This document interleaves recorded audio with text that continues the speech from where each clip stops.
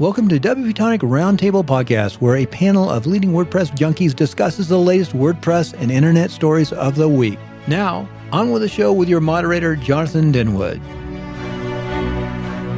Welcome back, folks, to the WP Tonic Roundtable show. This is episode 473. We record this live, i.e. you can watch it on our Facebook page every Friday around 8:30 a.m. Pacific Standard Time. I've got a powerful panel, got a special guest as well. Brian Gardner, formerly of Studio Press, is part of our panel today. And I think I've rustled up, with the help of the panel, some interesting stories. And I think it's going to be an interesting debate. Brian, would you like to quickly introduce yourself to the listeners and viewers as our special guest? I wouldn't call it special, but as a guest of the show, thank you for having me. I am Brian Gardner. It sounded really strange to hear you say formerly of Studio Press, but that is very, very much what it is. I founded a company called Studio Press, arguably one of the first premium WordPress themed companies from back in 2007. Recently sold to WP Engine, did some time there, and currently sort of freelancing and looking to start the next thing. Oh, that's great. And I've got my co-host, Adrian. Adrian, would you like to introduce yourself? Hi, everyone. My name is Adrian. I'm the CEO and founder of Groundhog. We produce and sell marketing automation plugins for businesses that use WordPress. And I've got Uncle Spencer. Spencer, would you like to introduce yourself to the listeners and viewers? Spencer Foreman, agent provocateur of the show. I intend to keep that promise. Yeah, because the rest of us have no opinions at all, right? Right. Exactly. Yeah, there we go. All right. Sally, my friend Sally, would you like to introduce yourself? I am Sally Getch, organizer of the East Bay WordPress meetup in Oakland, California. My business is WP Fangirl, and I've been building on Genesis since 2011, I think. Try not to be too fangirly on Brian. Right. Before we go into the main stories of this week, WordPress and the internet in general, I just want to mention quickly a couple of our sponsors. This show's main sponsor is WP Feedback. And what does WP Feedback do? Well, if you've ever been in that horrible loop with clients, they're sending you Word documents, Google Docs, sending you text messages about button changes, position of images, blah, blah, blah, and you're not getting them, or you can't understand what they mean, and you keep saying, I don't understand, and they keep saying, well, you should, you're the professional. If you've ever been in that horrible position, and I'm sure most of us have been, you need WP Feedback, because it provides a visual way for your clients to tell you and give you clear instructions around a project in any size. And it's just a lifesaver. I've been using it myself. It's made a big difference in my own business. And I think you should go over there, look at their plans and purchase one of them. And if you do that, they're giving us a special deal, beloved WP, the tribe. You put in WP Tonic Rocks. I repeat that, WP Tonic Rocks. You get 25% off any of the plans. Our secondary sponsor is Launchflows. And Launchflows, what can I say about Launchflows? If you're looking to build modern funnels in WordPress, this is the plugin for you.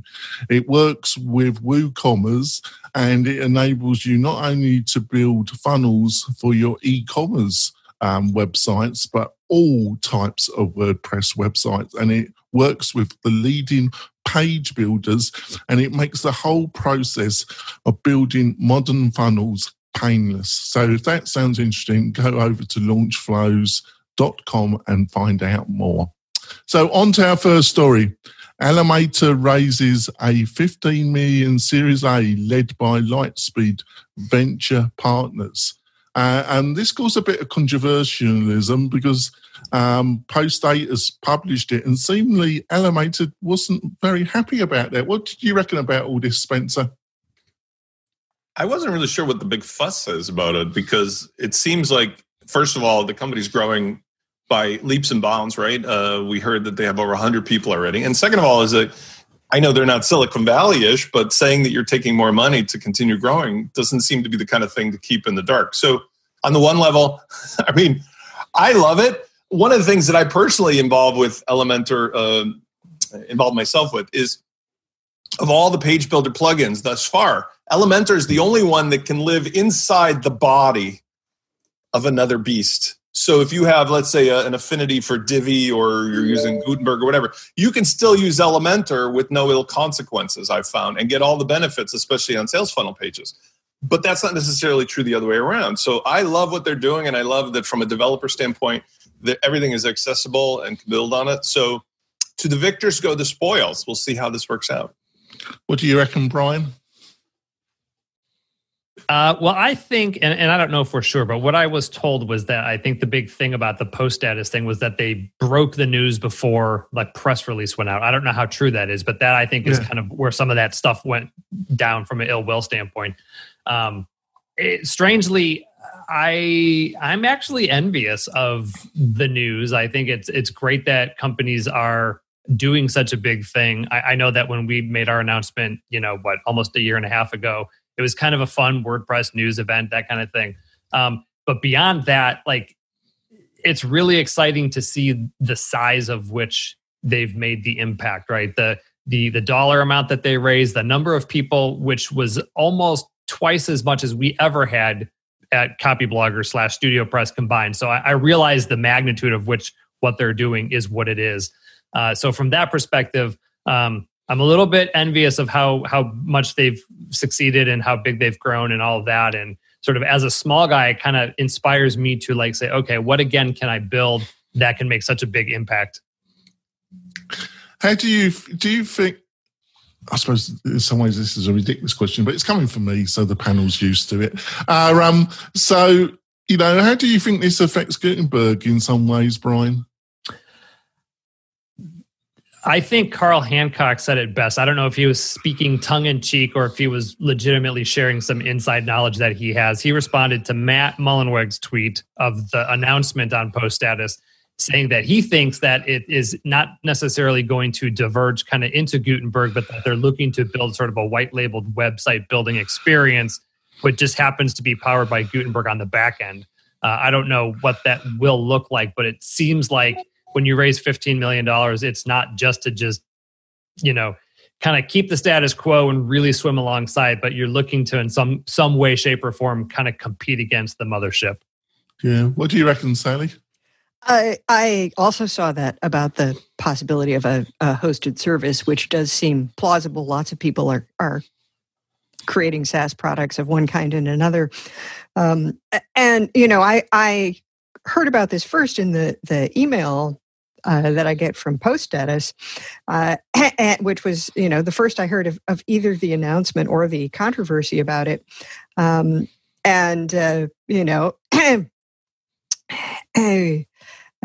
Brian said, after publishing this story, Elementor asked me to delete my post and messages about it on social media. They also asked people who shared the post to delete their shares.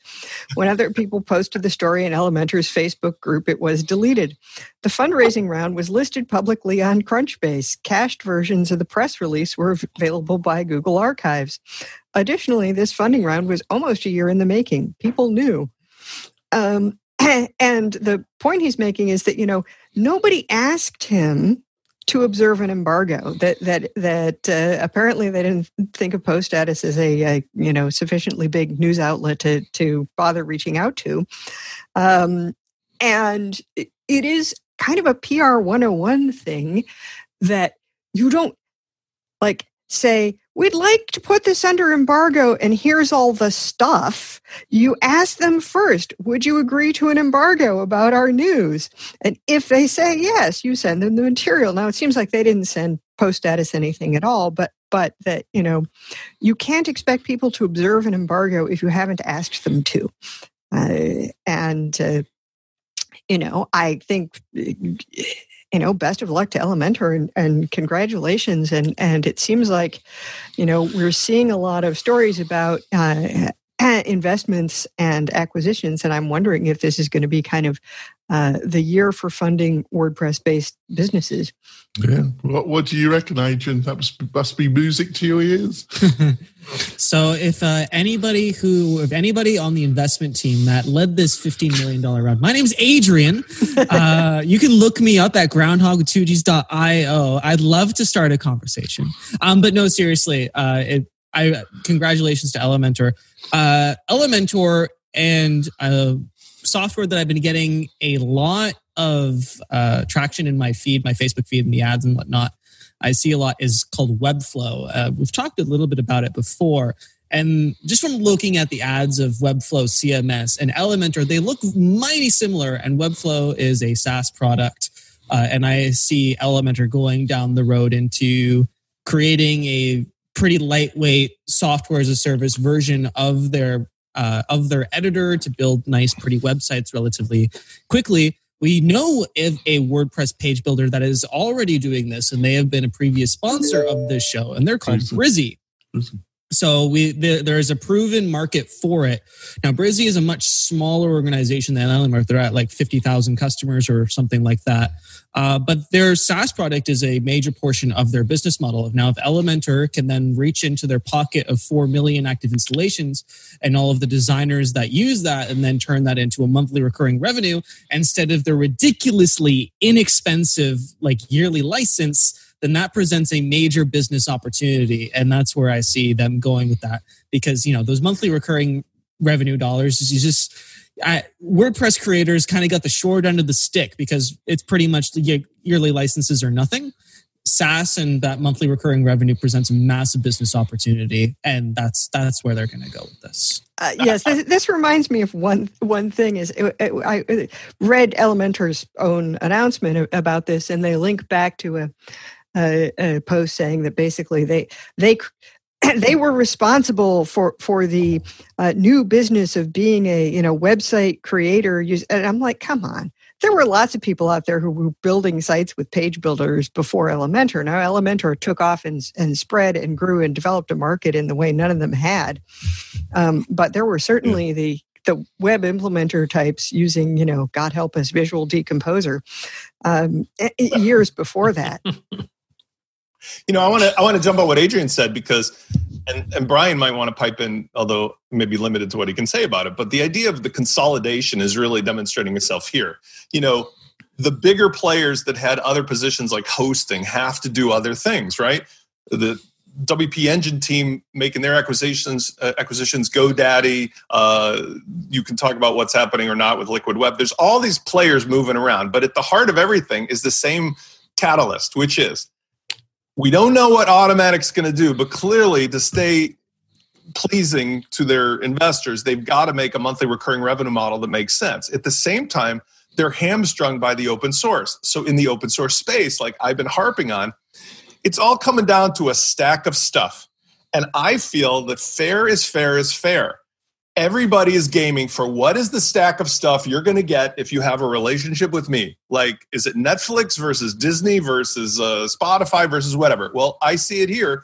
I have my own versions of it where, you have 5 plugins and that's the core. Now, if a company wants to offer those 5 things or whatever their particular take on it is for $30 a month, and in return, you don't have to pay $1,200 a year for your WooCommerce licenses or God knows all the other plugins. That's the logical outcome of all of this. So my personal prediction has been consistent, and I'm going to double, triple down on it, which is the open source model is going to continue, but it's going to move to a model of each player is going to offer their own, you get everything in one place with hosting for X number of dollars per month. And once those players define themselves, then it's going to be another similar race to the bottom for... You know who's doing that right now? WPMU Dev is doing that right now with their own stack. They have like essentially their own recreations of every plugin, form, security, caching, like the whole shebang hosted on there. And God help you if you use any of them. But there's a difference. I mean, but it exists. Hold on, you are right. And James Farmer has talked about this, and I love James's whole attitude. But the big difference between WPMU and this is I'm referring to brand name bundling. So WPMU has acquired certain plugins like the Shmush It and so forth, and that's great. But for the most part, you kind of bought into their own cult, which was fine, of like the whole panel and, they're hooked into your life. I'm referring to more of, screw it. We'll make licensing deals with all the authors. Those authors, you and I have talked about this, Adrian, those authors will get full-fledged credit for their product, for their sales, for whatever, but they're being packaged together, just like how BMW buys name brand audio components and mufflers and wheels, and it's like, the hopped up version with whatever. That is the model that I see happening for most WordPress retail. Funny enough, Spencer, I know a company that specialises in the support and building of learning management systems and WooCommerce. That's funny enough done something very similar, Spencer. Exactly, but that's the point. The point is that this is like gravity. It takes the same effect on everything. It all pulls it into the middle. It's unavoidable to anybody in the space to think that we're going to continue with a model of people will browse the repository randomly, then they'll buy a premium license for 10, 12 different plugins and pay $1,000, $2,000 a year, when everybody else is going to be like, hey, $49 a month and you get everything plus hosting in one package, plus we know how to support these 5 or 6 things. That's the logical outcome, just like we have for, like I said, media. You go to Netflix, unlimited stuff. That's the model people want in our economy. They don't want to buy a la carte stuff anymore. So whatever the outcome may be, the difference will be, is it white label? Is it brand name? Costco, which I love when I leave the house. I love how Kirkland takes the retail product. Spencer, you leave the house? Occasionally. Exactly. When they offer a product with their brand, first they put it in there as the original brand. And if people love it, they go, oh, we make a deal with those people, put our brand on it, and now you can get your bacon from us instead of Hormel or something. Anyway, long story short is I think that this encompasses a lot of the other topics, which are where are we going to be? And then Elementor's competition, you both pointed this out.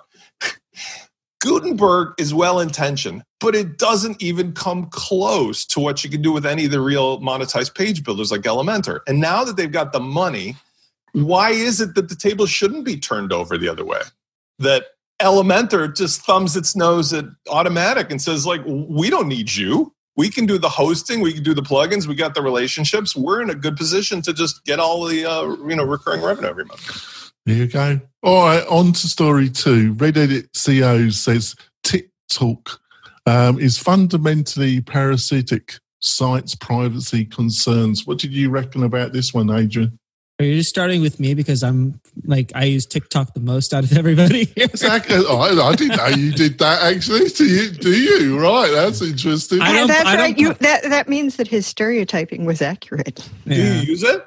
I just watch stuff on it. I don't post anything on it. It's great. It's great for short, good quality, funny stuff. Does anybody remember Vine? Yes. Because it's basically Vine. Like that's what it is. It's just been rebranded and now it's owned by a Chinese corporation, which is where a lot of the privacy concerns are certainly coming from. Because any corporation owned and operated in China is basically got a government office in the far corner, keeping tabs on everybody and making sure that everything's done according to the agenda and whatnot. So I didn't get too much. Facebook had no CIA ties when it started out or anything, we wouldn't do any of that in this country. No, absolutely not. Certainly none of the. Oh, certainly not the nice Canadians. Certainly not the nice Canadians. No, not the nice. We got CSIS is a joke in comparison to some of the other international organizations out there. Regardless of the point, if you're using any free platform, if the platform is free, it's not the product, you are the product. And that's no different here. TikTok's revenue model is based on advertising, and they're using this really fun method of tracking in order to pinpoint exactly what you watch in order to serve more of it.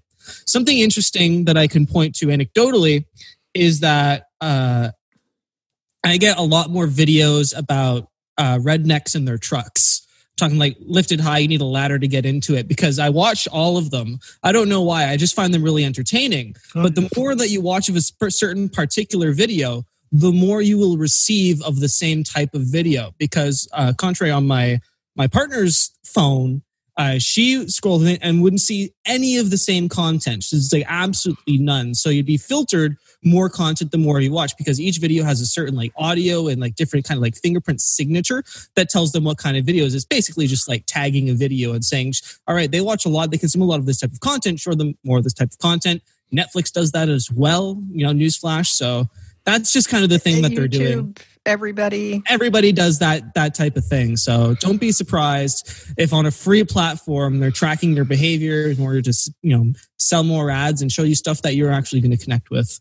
If the product is free, you're the product. All right, Brian. First of all, Brian, do you use it? Secondly, what kind of videos are you all seeing on a regular basis? And thirdly, what did you think of the story in general? It's funny. Adrian's like, yeah, I knew what TikTok is. And like the rest of us were like Googling, what is TikTok? What is this new thing that they're doing? I actually know very little about it other than I've seen some teachers and some things do like some dance moves and pointing to things. That's about the extent of it that I know. I'm a little bit, antiquated when it comes to stuff like that. And I usually digest all of my or consume all of my interesting video stuff on YouTube just because I like that. So to Adrian's point, the reason I do that is because YouTube continues to feed me recommended videos on greatest throws from the outfield in the major leagues and Taylor Swift videos, because that has become a newfound thing. Well, no Starbucks videos. I don't watch Starbucks videos. There's nothing interesting there. But I do. Every single night, I probably spend an hour to 4 on YouTube, just kind of mindlessly kind of unraveling the day. So for me, like the TikTok thing, just like what he said, all of these big platforms are kind of eye in the sky and watching you, unless you're like really paranoid or really want to close yourself off publicly.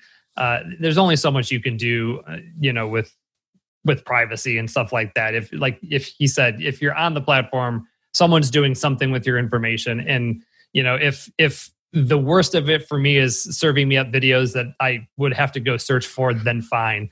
It's the identity theft stuff. Like that's the privacy stuff that really, is problematic. And, I don't know if that's a TikTok thing or not, but so the news for me was kind of whatever. I'm like, okay, it's this thing that's out there, much like Vine. Maybe it's gone in a year from now. Who knows?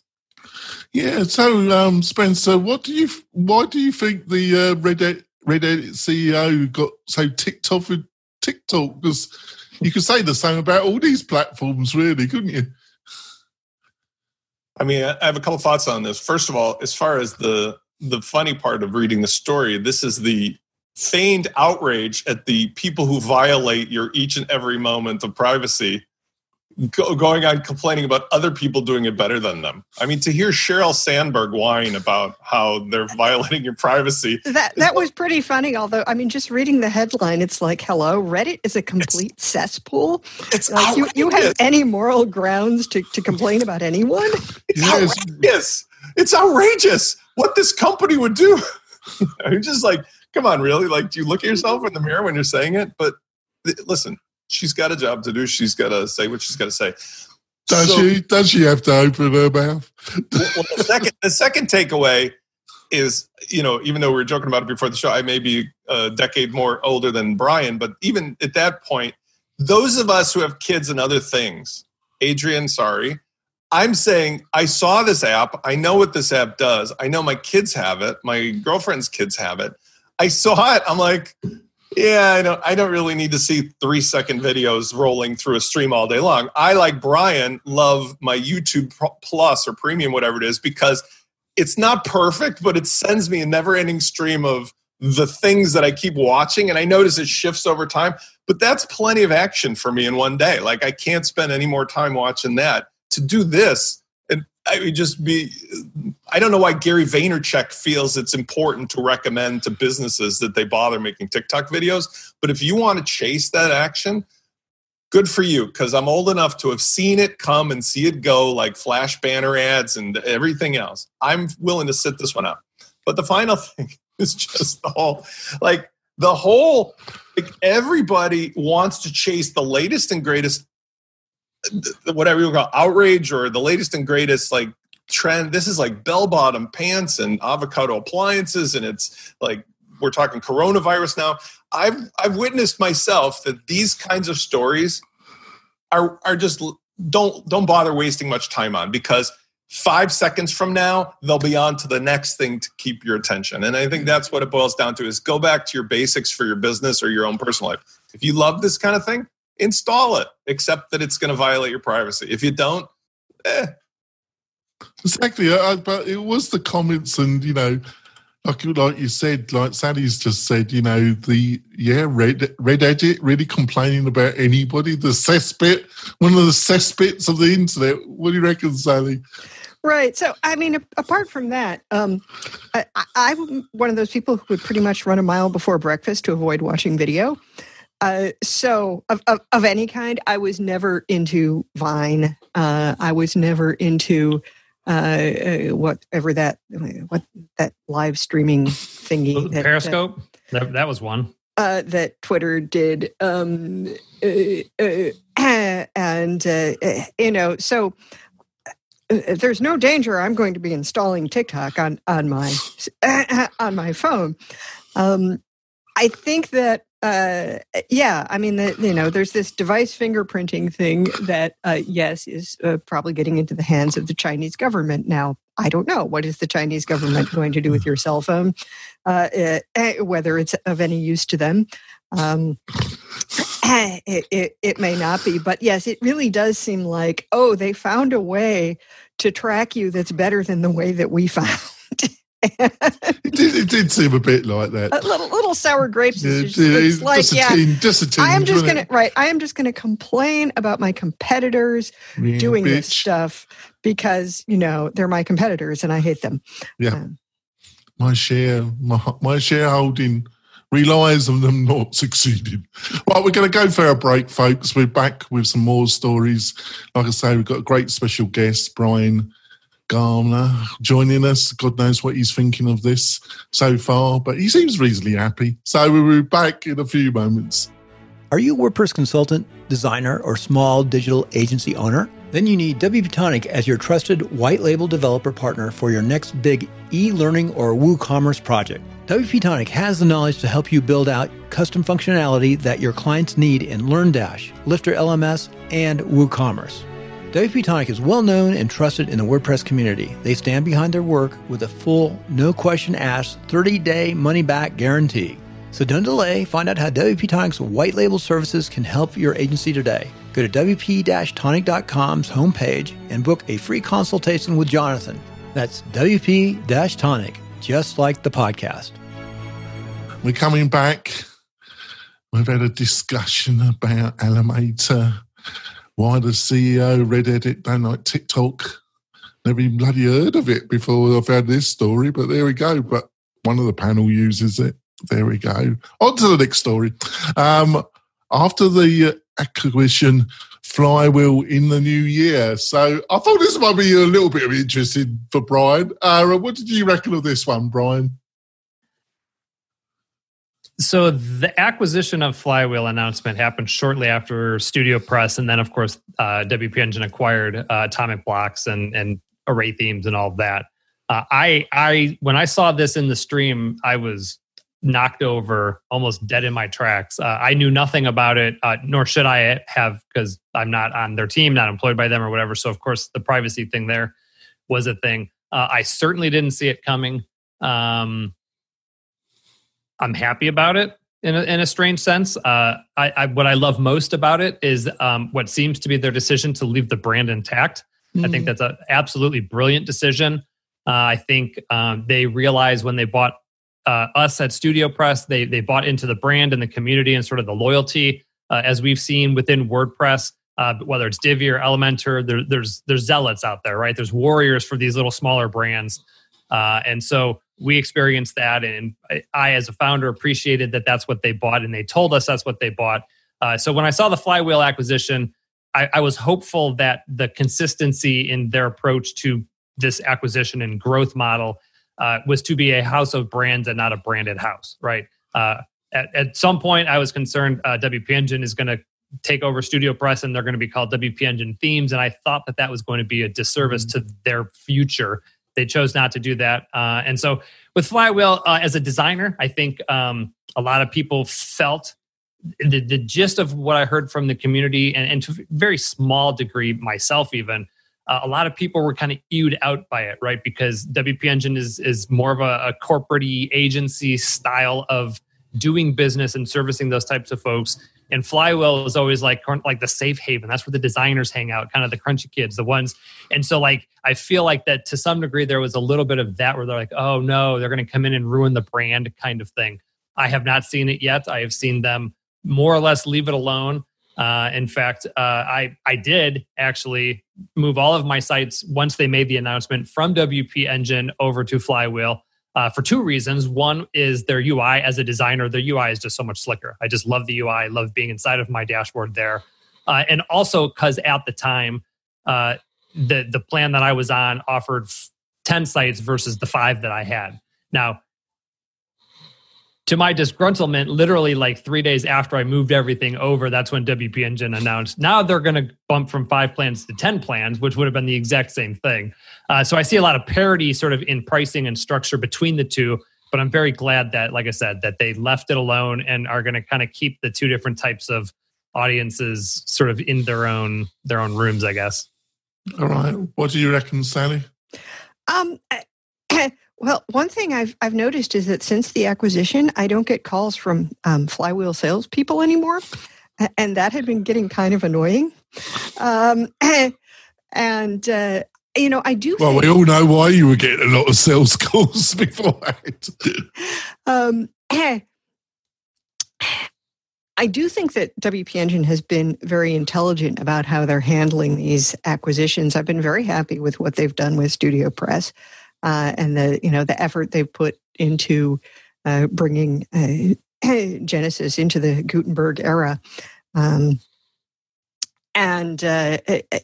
think that it's been a good opportunity for Flywheel to have kind of the background of the funding and the resources to be able to do what they do better. I haven't tried it yet, but I hear they finally have a version of Local that like works decently on Windows. I think this is a good thing. I'm glad it's working out. I've never used Flywheel, but I know a lot of people who really love it. Yeah. So what do you reckon, Spencer? I think that all of this I see through the headlines of the consolidation bit, which is that when WP Engine was created, I remember talking to Jason when he first started it, and he'd come off his, sale of his other company and the software. And managed hosting was a big deal then because we needed that kind of a service when we were in between these boxes in a warehouse in Texas and something else. I don't see hosting as a business as being sustainable going forward. It has to be more. Hey, you shake your head. But the point is, we see it happening all around us. Everybody who's in the hosting business is adding on other stuff for the same conversation we had before. Now, they've got Heather Bronner, and they've got a great brand, and they've acquired other properties, obviously including Brian's company, which makes them stronger for that. So the ultimate thing that's got to happen here is how do they make the move into a all-in-one service without alienating the people that they took along the way? And that's a delicate balance because we've seen WooCommerce screw that up really bad, but we've also seen other companies like GoDaddy be surprisingly okay despite the worst fears. Like they acquired Vladimir Pelovic's company, Managed WP, and they didn't screw it up. So there is a possibility it could work out. But at the end of the day, you're going to see no hosting company offering just hosting. I can assure you of that because there is no money to be made from something like text messaging. You have to offer the whole bundled package. So this is cool. They got a cool team. I like everybody over there. I disagree with their imposed caching, not at Flywheel, but at WP Engine. With varnish and caching in today's dynamic websites, I think that's a mistake that has to go away. Other companies don't do it. But besides those minor technical issues, I mean, everybody's going to start competing on price, and it's good for the end user. So, all right. What about you, Adrian? What do you rank? I don't really have much more to add on the front. it's, consolidation and, WP Engine is like a massive organization at this point. They'll acquire whoever they want in order to bump up the bottom line and provide a better experience for their customers. I think on the whole, that Flywheel customers got the better end of a bargain here. The investment that WP Engine has been able to put into Flywheel has certainly been felt by a lot of their customers. And it wasn't the disaster that some people thought or predicted that it would be.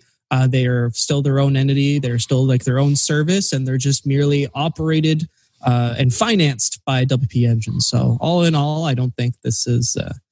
I think if this were to happen again under similar circumstances, everybody who'd be involved would be a winner. All right. Well, on to the next story. This came from John Locke. I was having a chat with him yesterday, and he was going to try and come on the show, but obviously he didn't make it. But he said he come across this. Somebody sent him this Twitter, and it was about WP Forms, and seemingly that if you're paying for it and your subscription runs out, your WP Forms stops working. I've never heard of this one, but I read the Twitter feed, and some people were pointing out that under the GPL, there's no real coverage of this. What do you reckon about this one then, Adrian? I came across this tweet on Twitter, and I thought it was interesting. Syed Balkhi, who's who's the WP Forms guy and has a significant number of other amazing, frankly, WordPress products out there. In a recent update to their WP Forms Pro product, if your license, one had their license expire, and they captured this when you so it shows you a screen preventing you from going to the edit page with an option with a button to say renew now. It specifically says verbatim, I'll just read it out. Heads up, your WP Forms license has expired and active license is needed to create new forms and edit existing forms. It also provides access to new features and add-ons, plugins, updates, including security improvements and our world-class You support. gotta be joking. Button to renew now and button to learn more. It didn't get a huge amount of traction, and I just came across it by chance. But there's a few people jumping in there, making comments about GPL and open source and all of this stuff. And one particular interesting one that proclaimed WordPress is not a SaaS. It is not a software as a service product. Get your SaaS stuff out of here. So I had a few thoughts on this. Number one, traditionally in You're WordPress, not going to defend this, are you? Pardon? You're not going to defend this, are you? I am going to make comments that I thought. I will neither defend it nor put any weight behind it, but just some thoughts that maybe the rest of the panel will then come to defense or be like, get your stuff out of here. Right. We'll see. Right, off you go. Young Adrian, off you go. So a couple thoughts. I am a premium plugin developer. I sell a lot of premium stuff. And piracy and usage without a license is an ongoing issue that anybody in the product space for WordPress will be very familiar with. Most of the issue comes from anybody in the product space for anything, because of course, closed source software is pirated all the time.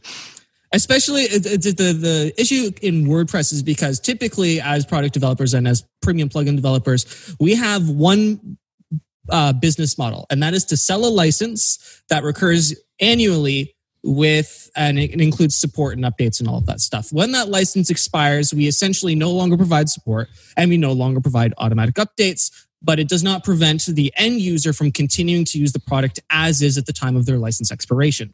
So that's typically the way that it works out, and most of us are totally okay with that because, we knew that going in and we know that right now, and we kind of just accepted that.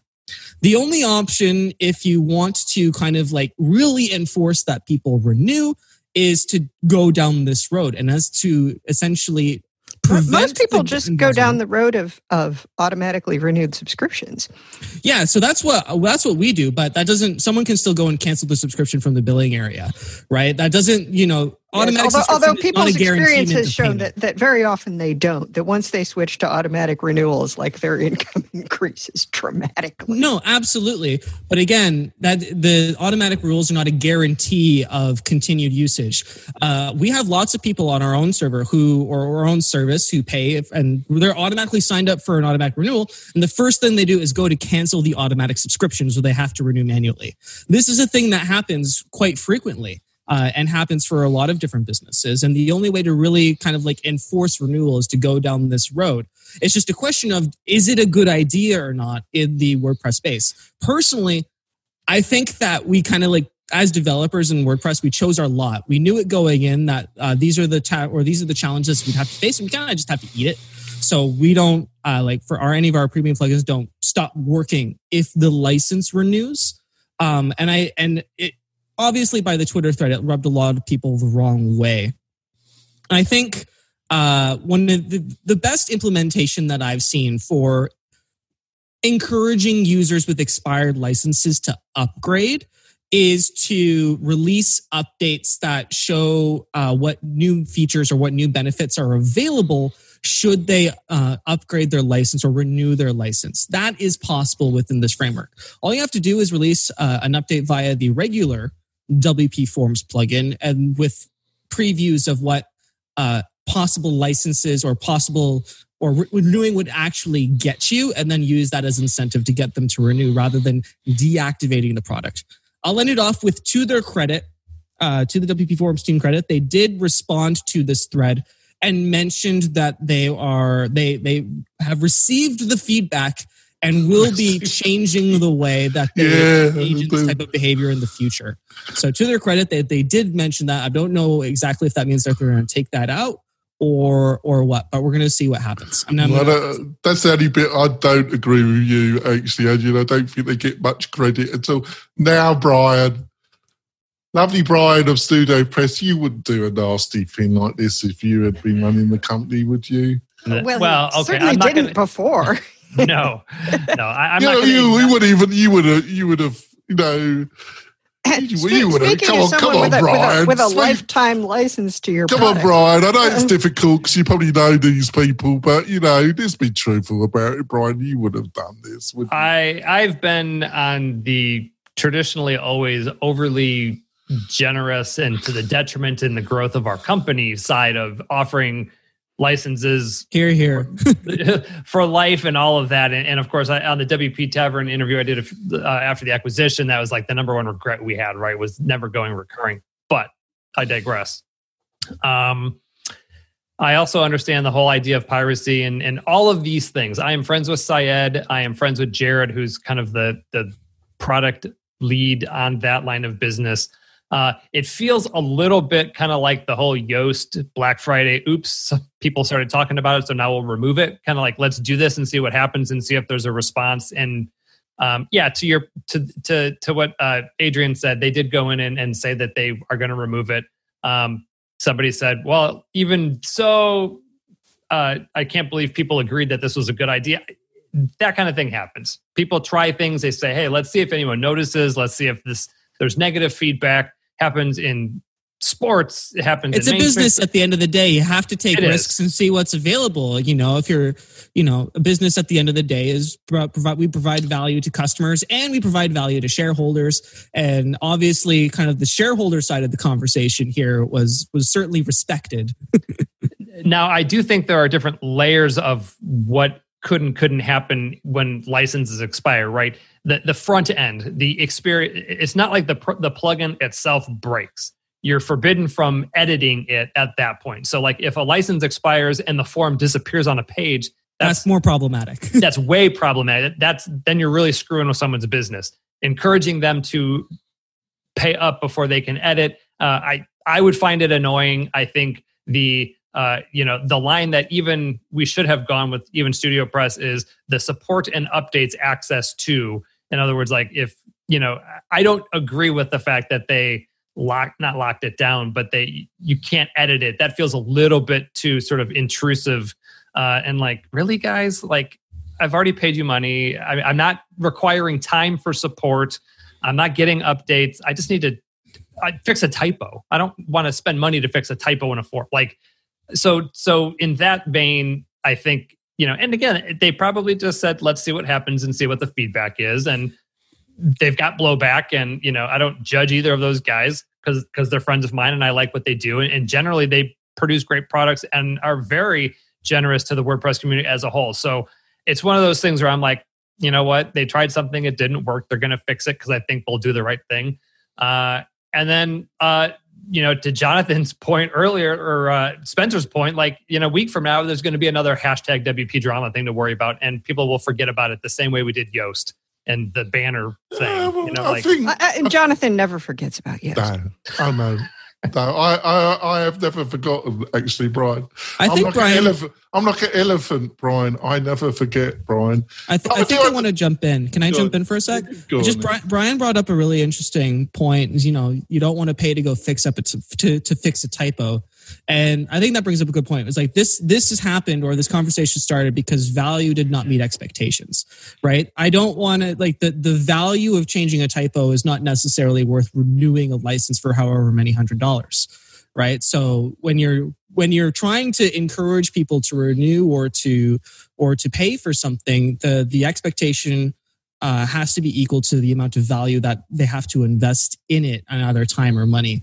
So the reason that this is a problem is because the value of editing and creating new forms for this particular person is just not equal to the amount of money that it costs to renew the license. Mm-hmm. So there needs to be some sort of middle ground there. And usually for WordPress, that's in terms of support and updates. And I got one more thing I'll say on this, and then I'll let others speak, is my guess is that there's a juggling act of who will we alienate by doing this and who will just pay it to solve the problem. In this case, if this were me, I would just say, okay, I'm just going to go build another form and do another thing. I'm not going to spend $100. I'm going to go get Ninja Forms for free, and I'm going to set up my form, and then I'm going to not have to deal with this. There are probably a lot of people who, and this comes like when you register like a domain, and then like 3 weeks later, you get solicited by somebody who saw you register a domain and says, hey, we can help protect this for you for $500. There are people who pay that because they don't know any better, right? There are people who will say, oh, well, I guess I'll just hit renew or put my credit card back in, and they'll get the transactional sale from that again, and potentially therefore. So it's a juggling act. Like, we may piss off 1 or 2 people, but if we get 10 people to pay, it's worth it. And, not justifying that line of thinking. I'm just saying from a business perspective, there's probably a degree of that. How big will the blowback be? Is how much beneficial to it, to us. How long will it take for the next hashtag WP drama thing to start for that people forget about this and we can kind of just like wash our hands of it? Yeah. Before I throw it over to Spencer, I understand what you're saying, Brian, because these are people that are friends of yours. But I've got to tell you, Brian, I feel a little bit stronger about this than what you do. I think it's pretty iffy. And I think it's, for the casual users, it will be soon forgotten. But other people that are more observant, I think it really has damaged their brand to some degree. What do you reckon, Spencer? Yeah, those points are in line with my thinking, but I take a different angle on this. First of all, this is just an example of how they are selling something that is not what it appears to be. It was always true, but people just assumed it was something else. What they were always selling from day one was 2 things. One is the plugin that makes the stuff. 2 is the service that allows you to continue making the stuff. As soon as you bought this plugin, while it was true you got a plugin, anybody who has seen this rodeo before, myself included, was like, wait a second. This is requiring me to be always logged in and phoning home to store stuff. It was always a SaaS service.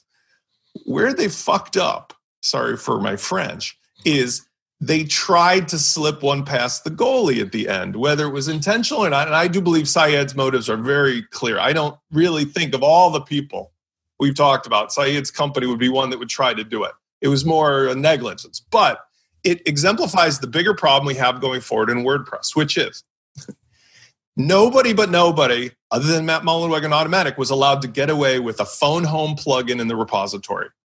This is one of the first examples of one that sort of complied with the GPL, but really didn't, because it was always requiring to phone home. Where they made their mistake was coming out of the gate, seeing whether or not well, will people notice that they're cock-blocked from using their own stuff? And I think that was a problem because nobody will forget this. This will now set a new line in the sand for anybody going forward looking at Saeed's products or other products. They're going to be like, wait, am I signing up for a relationship here or am I buying a plugin? Because even at the expense of 6 or 12 plugins for $1,200 a year, at least you know that I never have to pay again and I'll be stuck with grandmother's Oldsmobile, but at least I own it. Whereas going forward, if the WP Engine is offering or GoDaddy is offering or Spencer Foreman's offering, like you're signing up for our service, then it's going to be harder to sell plugins individually like this because who's going to want to pay service? It's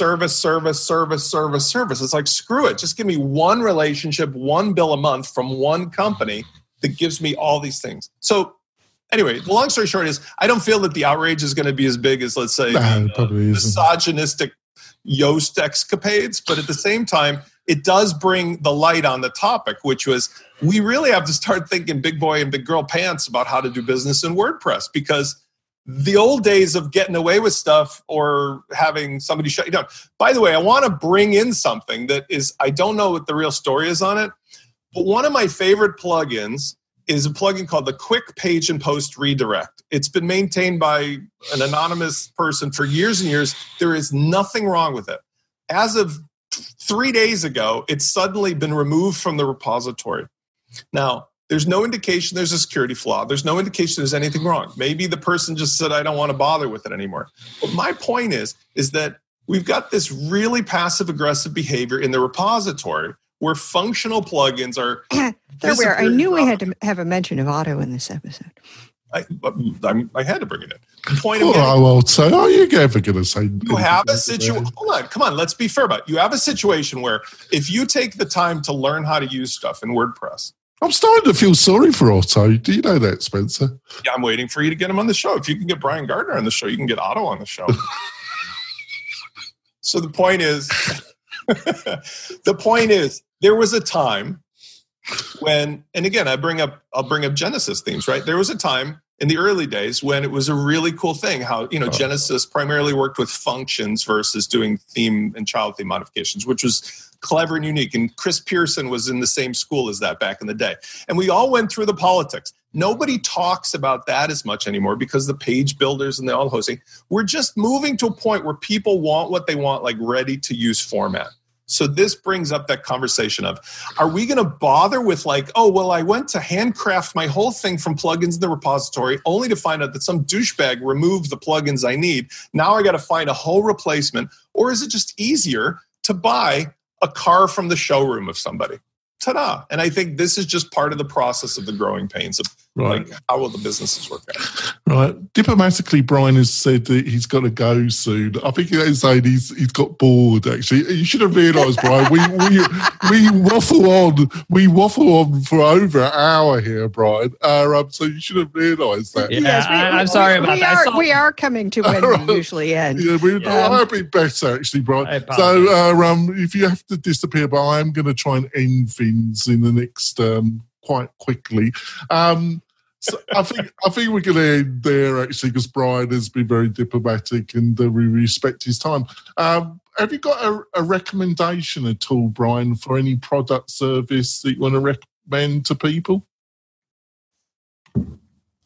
Oh, wow. Putting me on the spot. I really don't. I mean, we talked about the consolidation of it all, and things are ever shifting and ever changing. Obviously, I put in a plug for WP Engine and Flywheel Hosting. I use them. They're great companies, Studio Press and Genesis, and I have some intel on kind of the direction of where all that's going. And it still is stable and solid as it's ever been. So that's my path forward, at least from the foundational side of things. It must be nice, obviously, you got the money side, but it's still nice to be able to say that after you sold something to somebody, isn't it? Mm-hmm. It is. I was pleasantly surprised with my experience in all of that. So Adrian, got anything you want to recommend to the listeners and viewers? I'm scouring and looking for something. I don't have much. I will recommend this provocative thought piece that's been a little bit of a conversation topic recently. It's a Justin Tadlock piece from the Tavern about mega caps and WordCamp. And that's been a heated topic this morning on Twitter, and I found it. Yeah, I was gonna add that, but I just couldn't get my head around it. Really, Adrian. It's a bit heavy for our show, I think, too, because there's tons of people in the WordPress community. There the are diversity certain is risks massive about Jonathan and his opinions about. Yeah, that's how we. This is talking about this article is how we get canceled. So yes, well, if we start talking about the president, we don't know what will happen to Jonathan. He might have convulsions. But I would recommend that whoever hasn't kind of like been part of this conversation, go have a look at the piece. It's not a biased piece. Of course, it's a little bit biased, but he doesn't take a political stance, which I find refreshing. Put the link in. I did. I put it in there, and I enjoyed reading it, and it's thought provoking, and I think it's worth a read.